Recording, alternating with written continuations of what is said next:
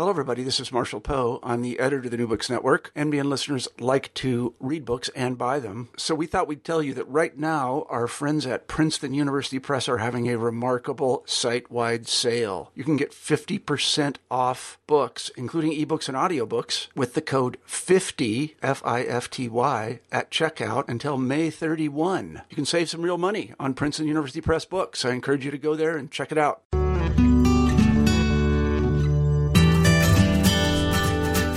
Hello and welcome to the New Books in Global Ethics and Politics podcast. I'm John McMahon from the Graduate Center CUNY, one of your hosts for the channel.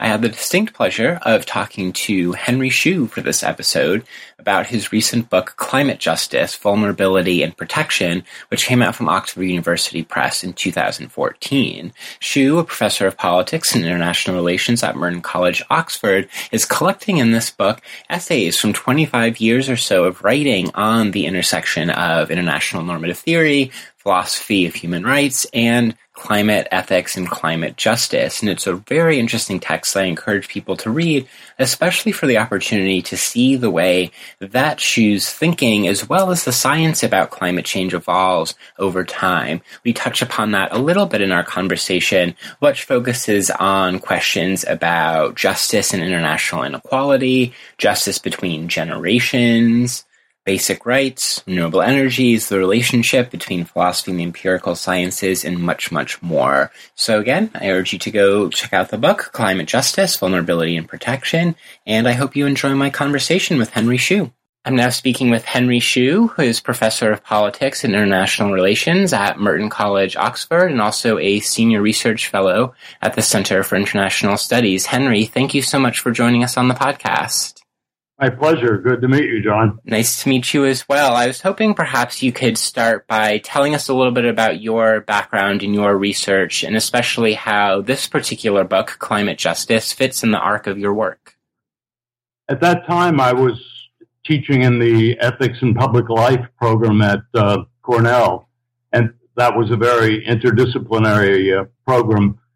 So among others, I ran into agricultural economists from the agriculture school.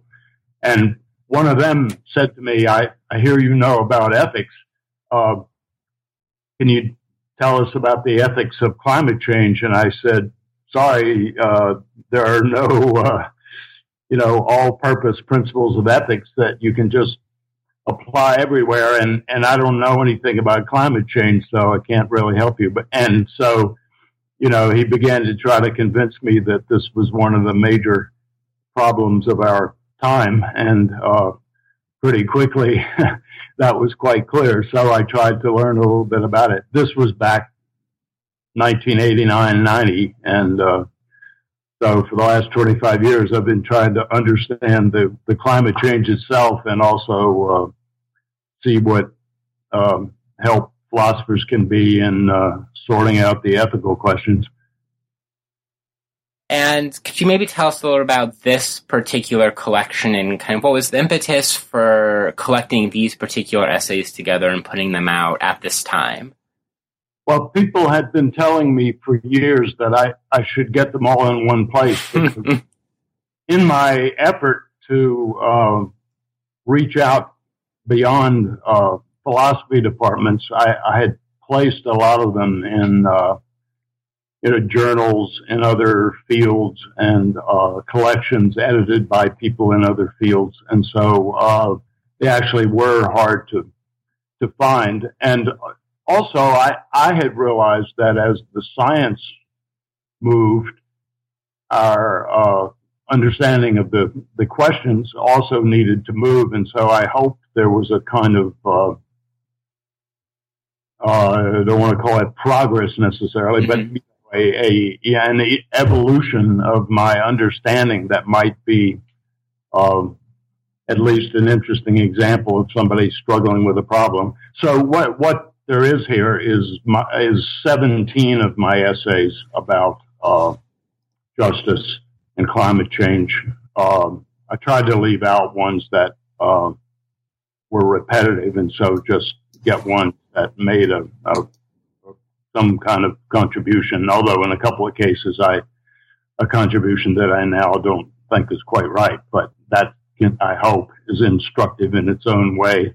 No, I definitely think so. And I mean, it's, I certainly noticed as I was making my way through the book that kind of following the track of both your thinking and also the science on climate and the way those two things interacted is one of the kind of many very fascinating and very important things that this book is doing. So I very much enjoyed that. Perhaps as we start to turn to the book a little bit, I was hoping you could maybe talk some about the particular nexus of climate change and international normative theory and kind of how that particular field evolved as is reflected in the book itself. Okay.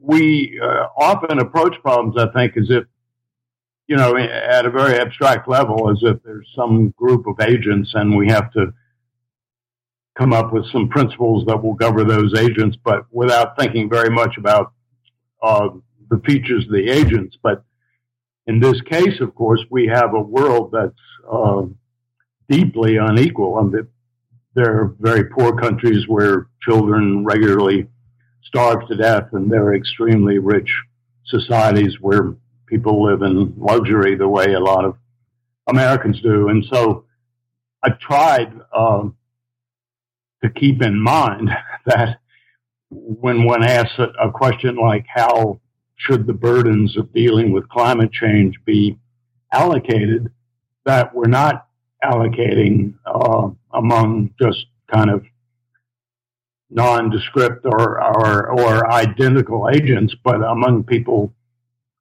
who are at very different stages of economic and political development. So we're working against an extremely unequal world. That's been the kind of the fundamental thing. For example, I mean, as I think all your listeners will understand, climate change is produced by the emissions or pollution that comes from our use of energy, and we have to reduce those emissions produced by the energy. On the other hand, many poor countries need, among other things, but really very crucially, to use more energy. So there's this sort of fundamental question: how do the poor people of the world, including poor people in rich societies, but I've mainly focused on the international questions, how do the poor countries develop more vibrant economies that improve the lives of their people, which, as far as we can see, use more energy, while the necessity with climate change is to reduce emissions from energy. So that's been the kind of underlying problem that, sorry, there was some street noise. That's no problem. The underlying problem that I've tried to keep a focus on. And kind of how then does human rights, and particularly perhaps your work in basic rights, inform the particular perspective you take to these questions? Well, I made a quite conscious decision, which may or may not have been right, that since I had a book on basic rights, I didn't want to keep referring to it as if what I had, climate change, only followed if you happened to agree with that book. So in the first, at least, well, more than the first half of the essays, I tried not to explicitly invoke human rights, but talk about the problems strictly in terms of international justice in general, and tried to invoke what I thought were widely accepted principles that are compatible, of course, with being committed to basic rights, as I understand basic rights, but without referring to the rights all the time. Actually, more recently, my colleague and friend at Oxford, Simon Caney, has started saying to me, sometimes you write about human rights and sometimes you write about climate change, but you don't ever write about human rights and climate change. So now the last couple of essays in the book, I've tried to talk explicitly about that connection. But a lot of what needs to be said, I think, can be said on the basis of middle-level principles of justice that would be acceptable to people whose theory is right-based and to people whose theory is not right-based. Yeah, so let's kind of get into that some. So maybe what kind of principles of equity or principles of fairness or principles of justice are most important, especially when, as you said, kind of especially in the first half of the book, a lot of the chapters, a lot of the essays are taking up this question of justice and fairness given radical inequality between nations. So what kind of principles of justice are most important for dealing with climate justice given those forms of inequality? Yeah, that's a totally central question. And I mean, there are a number of them, and part of the philosophical interest here is trying to sort out their relations. But I mean, first of all, given that the world is really quite radically unequal, and I actually sometimes use that in this strict Tom Nagel sense. Mm-hmm. Tom, that's wonderful piece about radical inequality.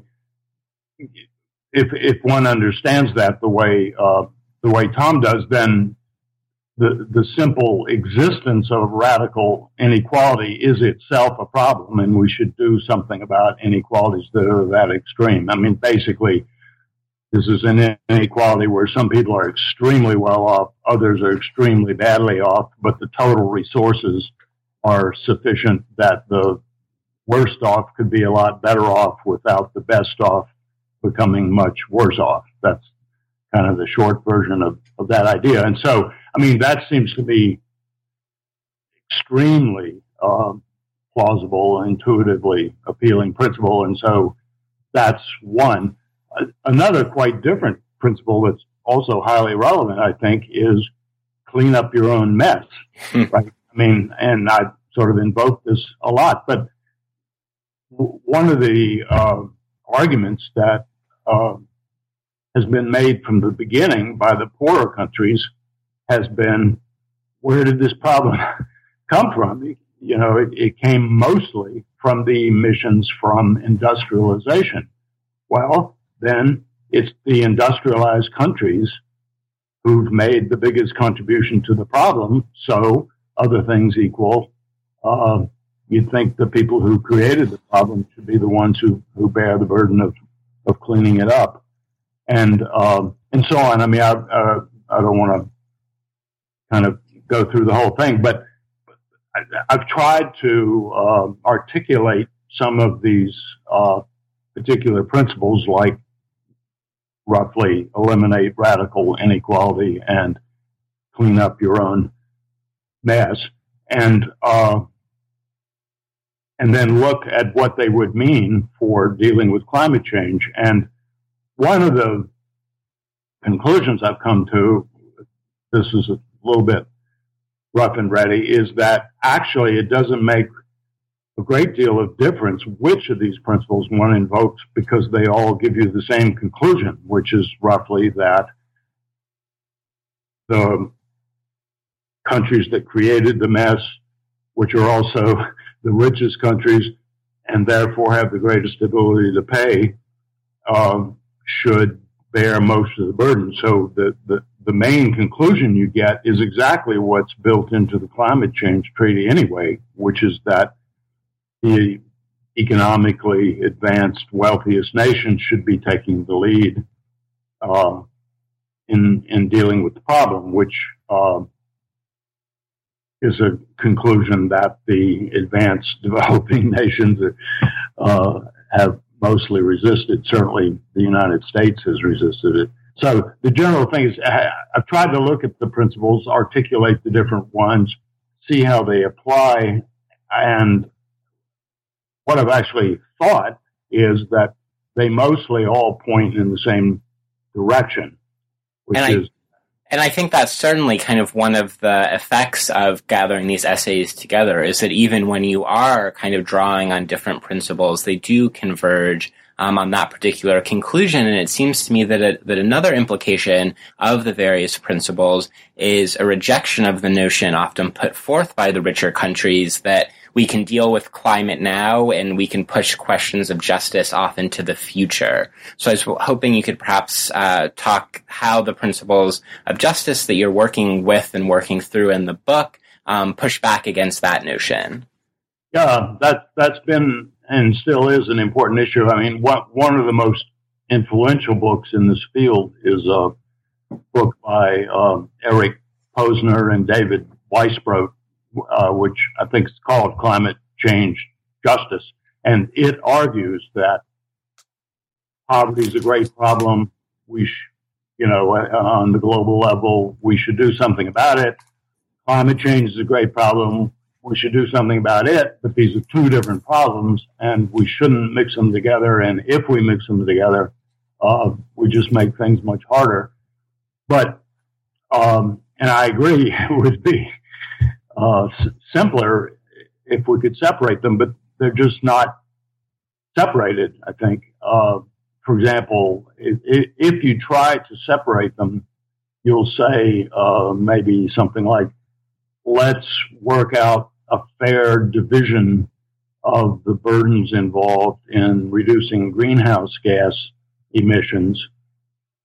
Then later, if people are having problems that are caused by the continuing climate change, we'll figure out how to share those burdens. But for a poor country with very limited resources, it's not actually rational, I don't think, to contribute a great deal to what the climate people call mitigation, that is, the costs of reducing the emissions, when you're not sure who's going to pay for your costs of adapting to the problem.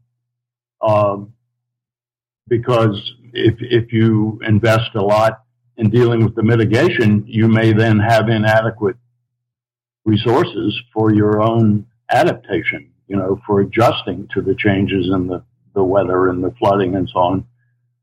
So I think you have to sort that all out in the beginning, which means worrying about questions like, do developed countries which contributed a lot to the problem of climate change also have an obligation to contribute to the costs of adaptation for the poorer countries? So, I mean, that's one example of how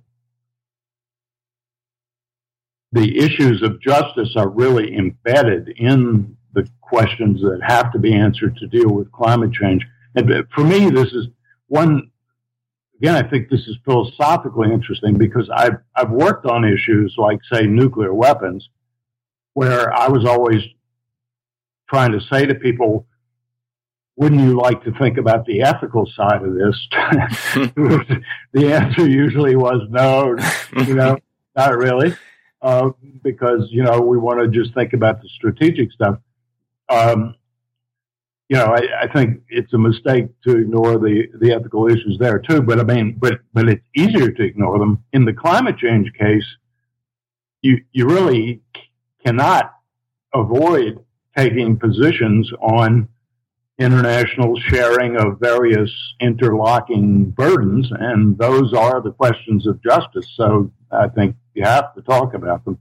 I do too, and I think that shines through very clearly in the book. And I think one of the interesting things that a number of these essays about justice and fairness and inequality between nations, one of the interesting things that they do are point to specific kind of implications for climate negotiations or for ways that these principles can be embedded in agreements or embedded in things that richer states and or poorer states will do. So I'm wondering if perhaps you can kind of concretize some of these principles of justice in terms of some of the specific policies or institutional arrangements they might point to. Okay. 25 years ago, I thought, renewable energy sounded like a good thing for various reasons, but that you could sort of take it or leave it, and that the thing to focus on was reducing the greenhouse gas emissions, and mainly the carbon dioxide emissions from burning fossil fuel.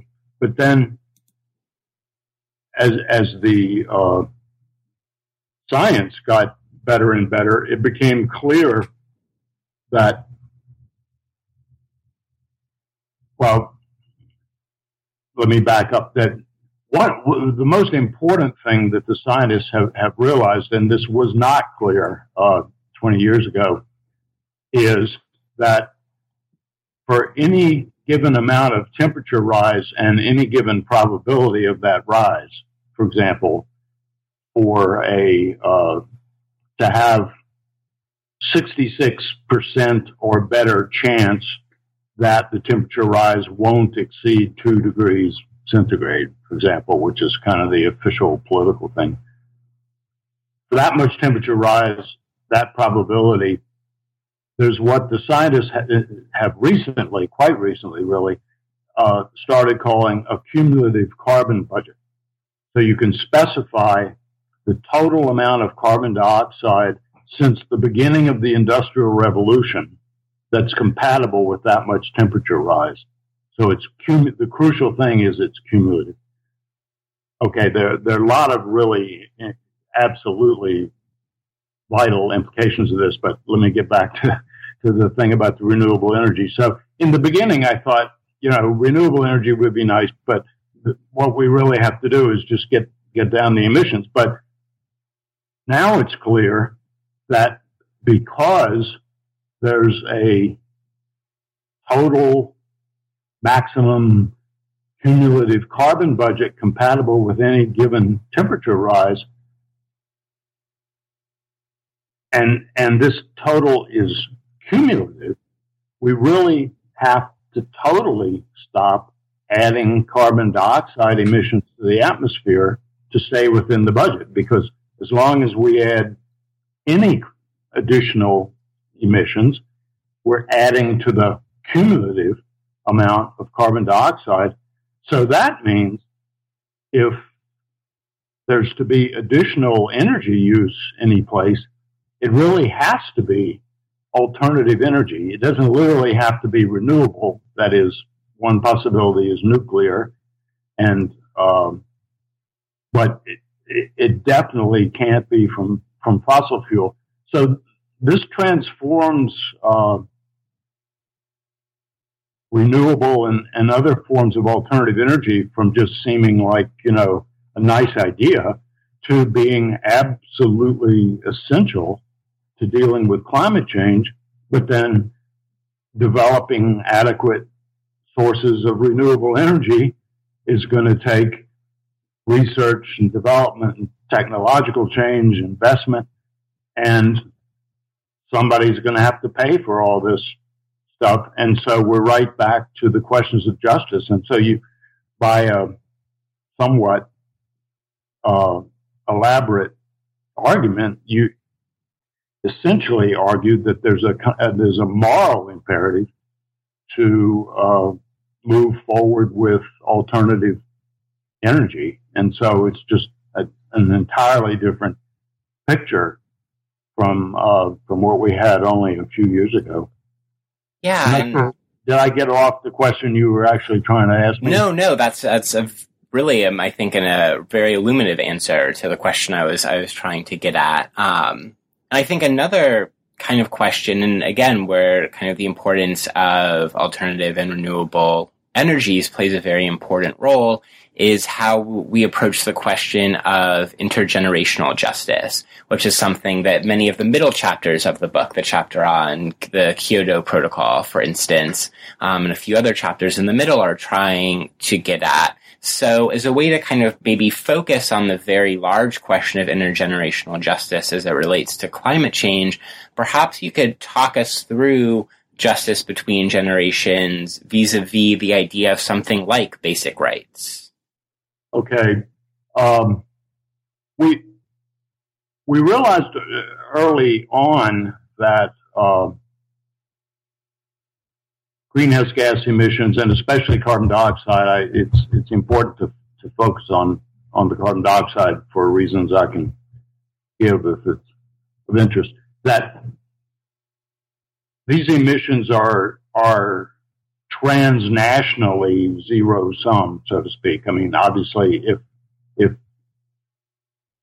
if you're adding up the total cumulative emissions and the U.S. emits a certain amount, then that's an amount that India cannot emit when it develops or will exceed the total. So it's zero sum transnationally.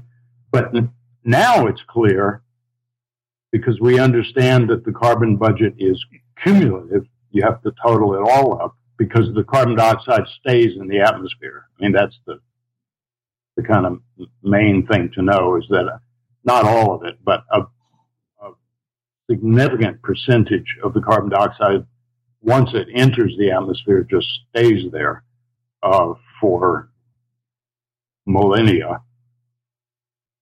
This means that not only can any emissions by the U.S. not be emitted by India, but it means any emissions by this generation cannot be emitted by later generations.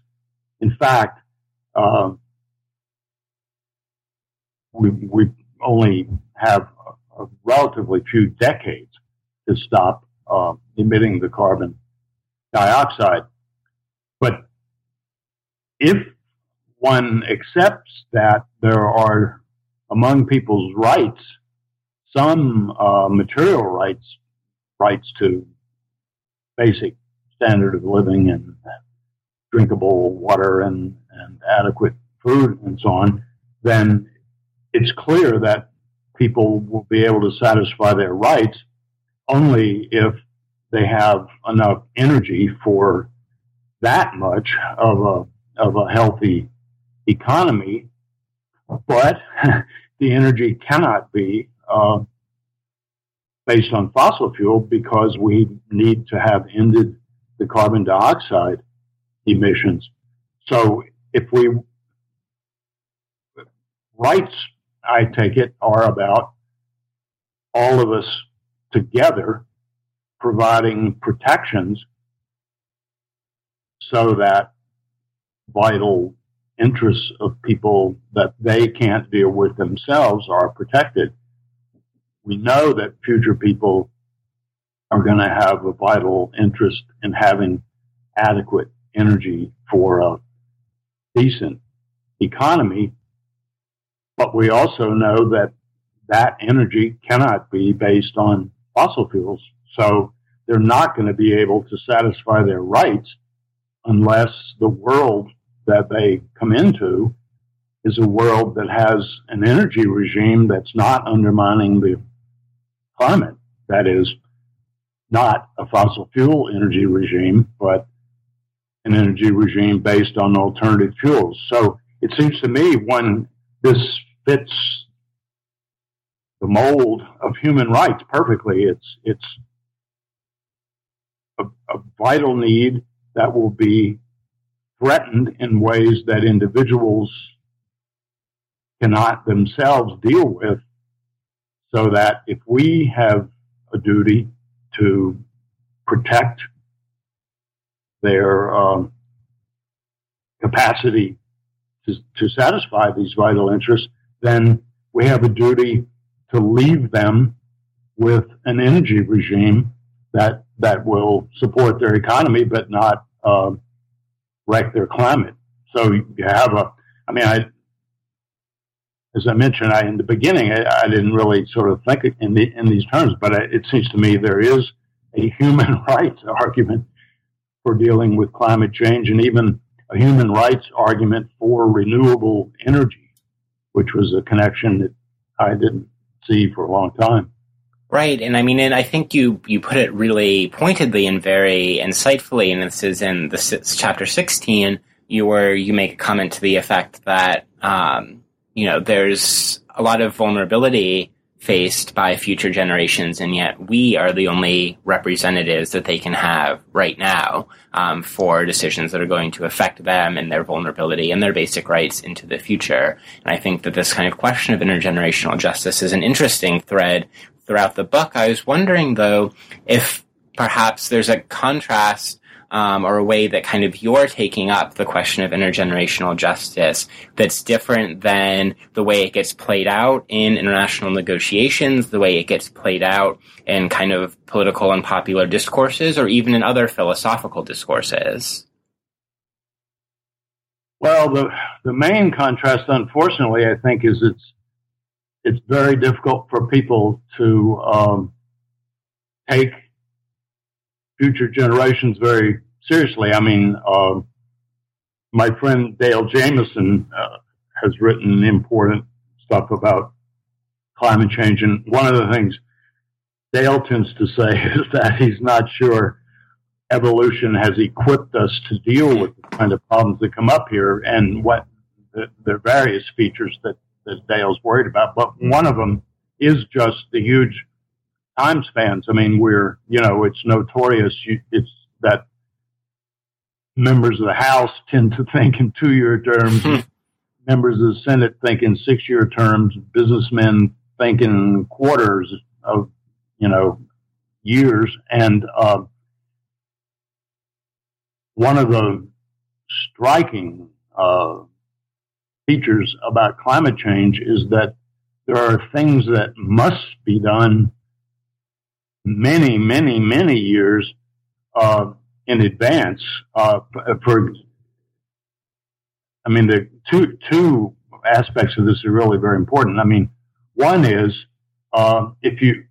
if you want future generations to have an energy regime that doesn't produce carbon dioxide, then that means you need an energy regime that doesn't use coal, gas, and oil. Okay, so we need to move to another energy regime. But I mean, that's an enormous political, social, economic transformation. I mean, I think we're talking about an energy revolution on the scale of the Industrial Revolution or the Agricultural Revolution. I mean, this will be a huge transformation in human affairs. And at best, this is going to take a while. I mean, we went from burning wood to burning coal to burning oil, gas.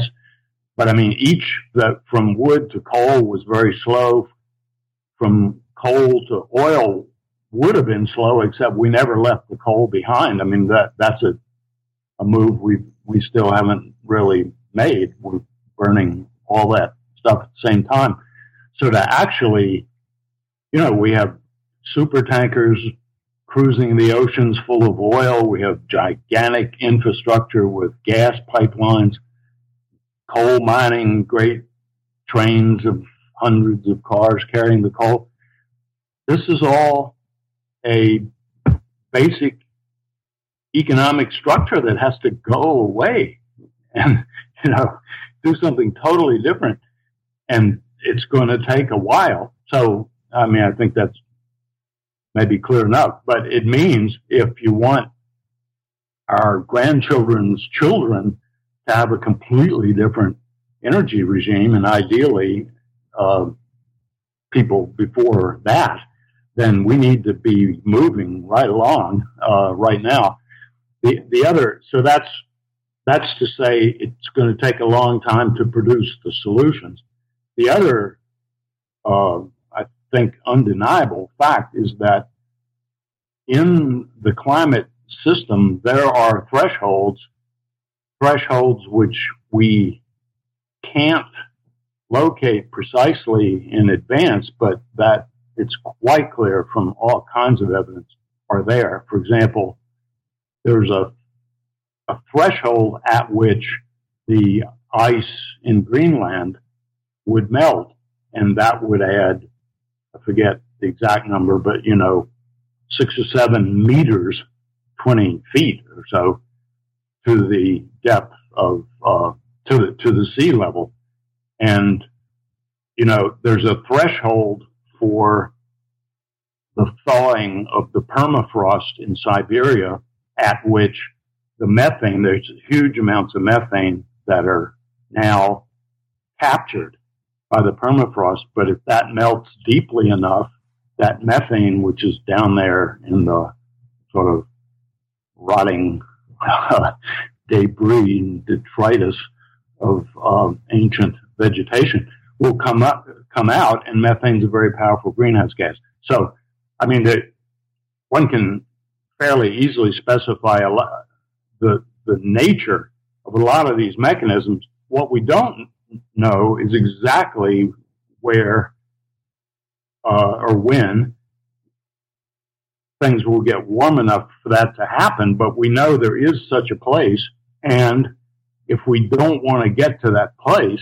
then we need to be getting control of the emissions much sooner. So, again, it's not, just as I used to think renewable energy was sort of a nice idea. I mean, you might think doing something for the great-grandchildren is a nice idea, but not just a nice idea.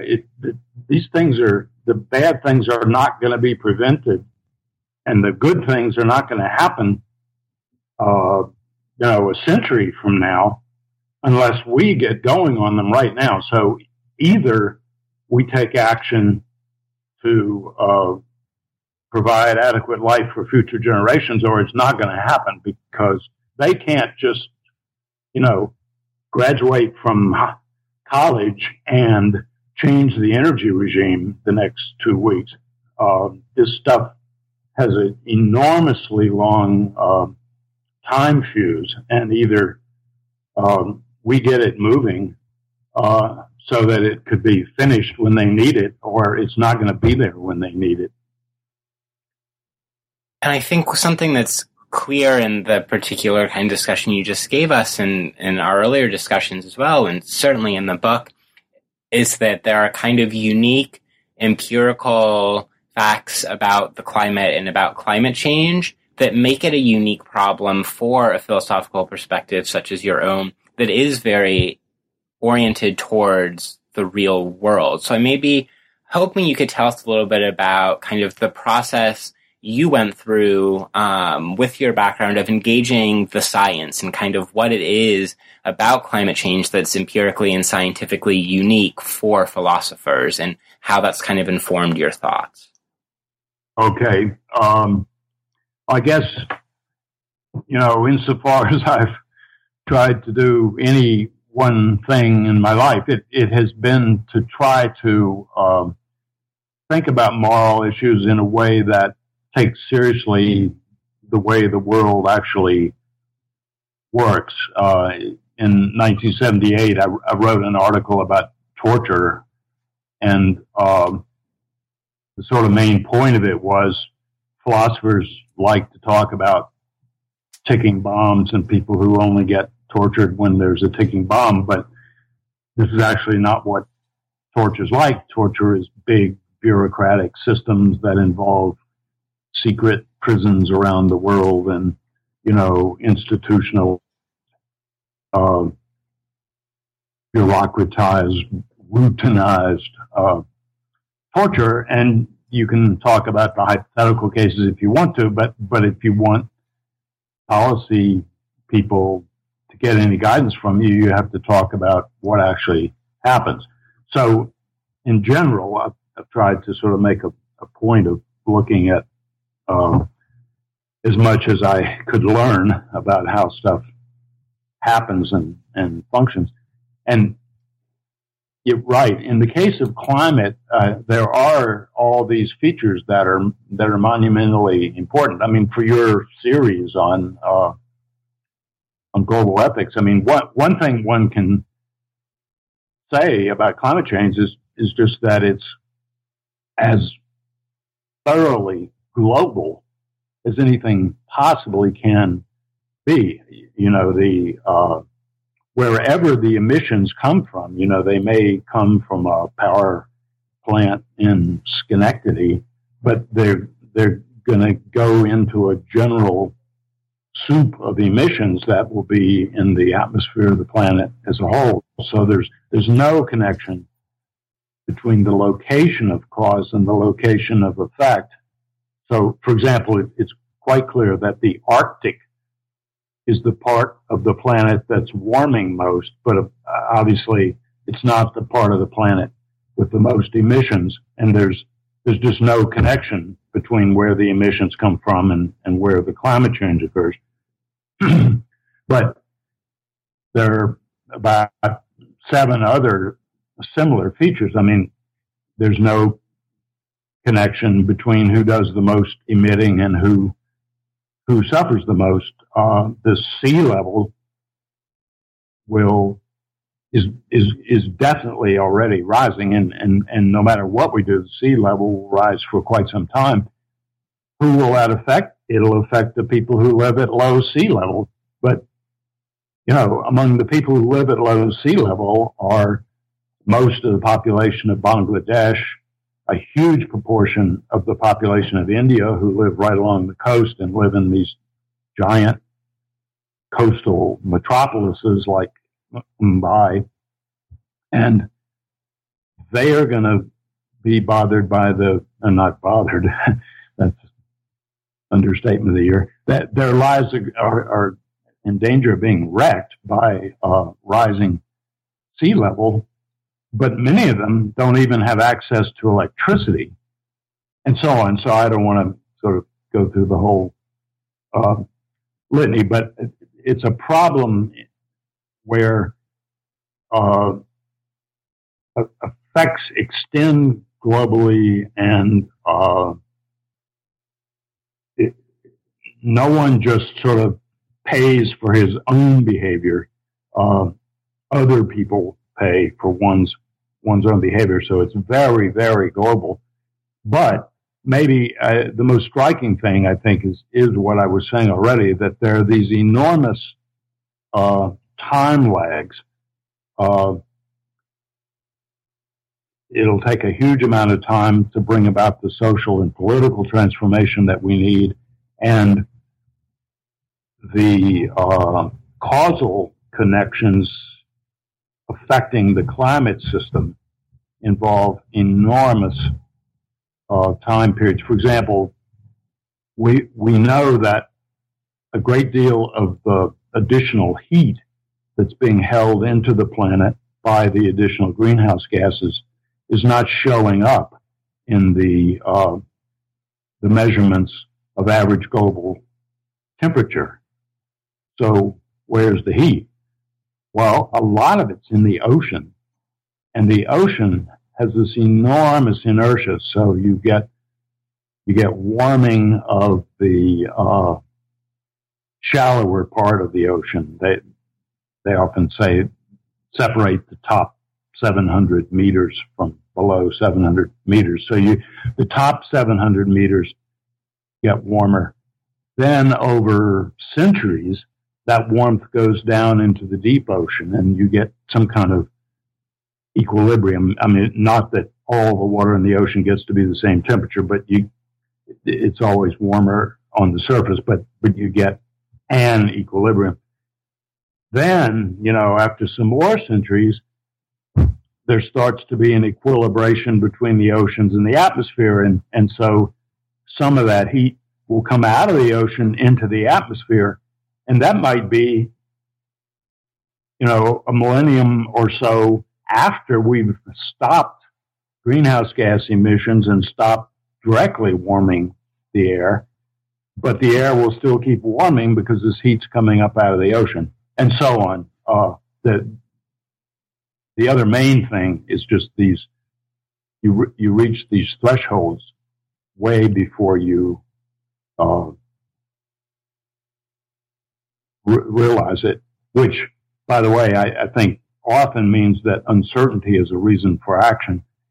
The clearest example of this is that last year, in 2014, 2 different scientific studies concluded that the melting of the West Antarctic ice sheet, which this is not all of Antarctica now, but it's one big chunk of it, they concluded that it's now irreversible. There's nothing we can do, nothing, literally. absolutely nothing that would make sense in terms of the physics of the world to stop that ice sheet from melting. And it looks as if that was already true in the early 1990s. So, we lived for the best part of a quarter of a century without realizing that we'd already passed the threshold for the melting of the West Antarctic ice sheet, if this is all true. I mean, we need a lot more investigation, but these studies look very good. The point, whatever is the exact truth about the West Antarctic ice sheet, what this is, you can go past a point of no return long before you know it. I think that means that the argument that from uncertainty, which in American politics is usually mobilized as a reason not to do anything. We need to do more research because we don't know. But actually, in many of these cases, we indeed don't know. And that's why we should get busy, because we know that these thresholds are out there. We don't know when we'll reach them, but it's very bad news when you reach them. And so, by the way, I don't think one should take the melting of the West Antarctic ice sheet as a reason for fatalism. I mean, that does mean, if it's right, that we've created one disaster in terms of sea level. It means the sea level is going to rise a lot more than we would like, and that probably we can't do anything about it. And of course, that's very bad news.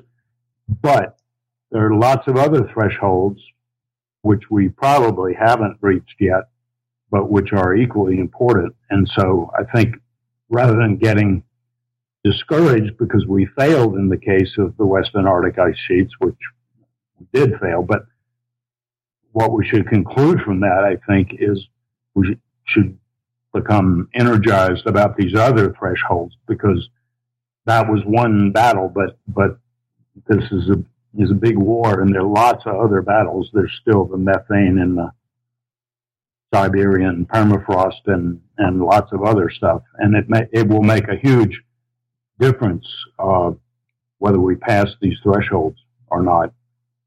Right, and perhaps we can start to conclude, as I've already taken up much of your time, by thinking a little bit and talking a bit about the final chapter in the book, Climate Hope, Implementing the Exit Strategy. So could you maybe give us kind of a gloss of what an exit strategy might look like, and perhaps especially as you take it up in the chapter in terms of guaranteeing access to energy for the poor nations? Okay, that Climate Hope was an attempt to draw a lot of this stuff together, and so I've already alluded to some extent to a lot of it. But the fundamental problem, and this is really the fundamental problem of all my work, is how can we deal with climate change, which means using less energy that emits greenhouse gases, and not prevent developing countries from developing, where it appears that involves they're using more energy. And so, I mean, I think fairly obviously, if some people need to use more energy, but it can't be energy that emits greenhouse gases, then it needs to be energy which doesn't emit greenhouse gases, i.e. alternative energy. And this means that insofar as we have a positive duty, let's say, to contribute to development, we have a positive duty to underwrite alternative energy. But one of my main arguments is this isn't just about positive duties. I mean, I did argue in basic rights that we have positive duties toward people's subsistence rights. But in the case of climate change, our way of dealing with greenhouse gas emissions, we have several particular ways, but they all involve raising the price. We can have carbon tax, we can have cap and trade, or we could have just straight regulation. The underlying mechanism here is it becomes more expensive or otherwise more difficult to use the fossil fuels. People will use less. Well, that's fine. Not only fine, I mean, it's absolutely essential. We have to use less. But what about the people in the developing countries who need more energy? If all we do is make fossil fuel and its consequent emissions more expensive, we'll actually be getting in the way of development. Because the only thing that, think concretely of India. But India doesn't have much oil or gas. They have a few nuclear plants. What they have is mountains, literally, mountains and mountains of really dirty coal. And so their cheapest energy source is to burn that coal. But if we take action to reduce the burning of coal, which we absolutely must do because it's by far the worst source of carbon dioxide, we're going to make it very hard for the poorest Indians even to get reliable electricity. And, 500 million Indians don't have reliable electricity. So we wouldn't just be failing to carry out some positive duty to help them. If we're cracking down on coal, which we must do, and that's it, then we're interfering with the only kind of development they can afford. So it seems to me that besides any positive duty, we have a negative duty not to carry out the energy revolution from fossil fuels to alternative energy in such a way that we absolutely prevent the Indians from having economic development to a level that will enable their poor to just have reliable electricity. So, this is one concrete example, I think, of what I earlier was saying was a kind of surprising moral obligation to promote renewable energy, which doesn't seem like the kind of thing you'd have a moral obligation to do. But if you have even a moral obligation not to get in the way of Indian development, but we need to do what we can to keep them from burning all that coal, then we have to accompany our efforts to keep them from burning that coal with doing what we can to bring affordable and accessible alternative energy. For example, villages in Italy now, in India now, will sometimes have a village set of solar panels, and the villagers will bring their cell phones in to where the solar panels are and charge their cell phones, and then they, it's an enormous benefit to them to have the cell phones.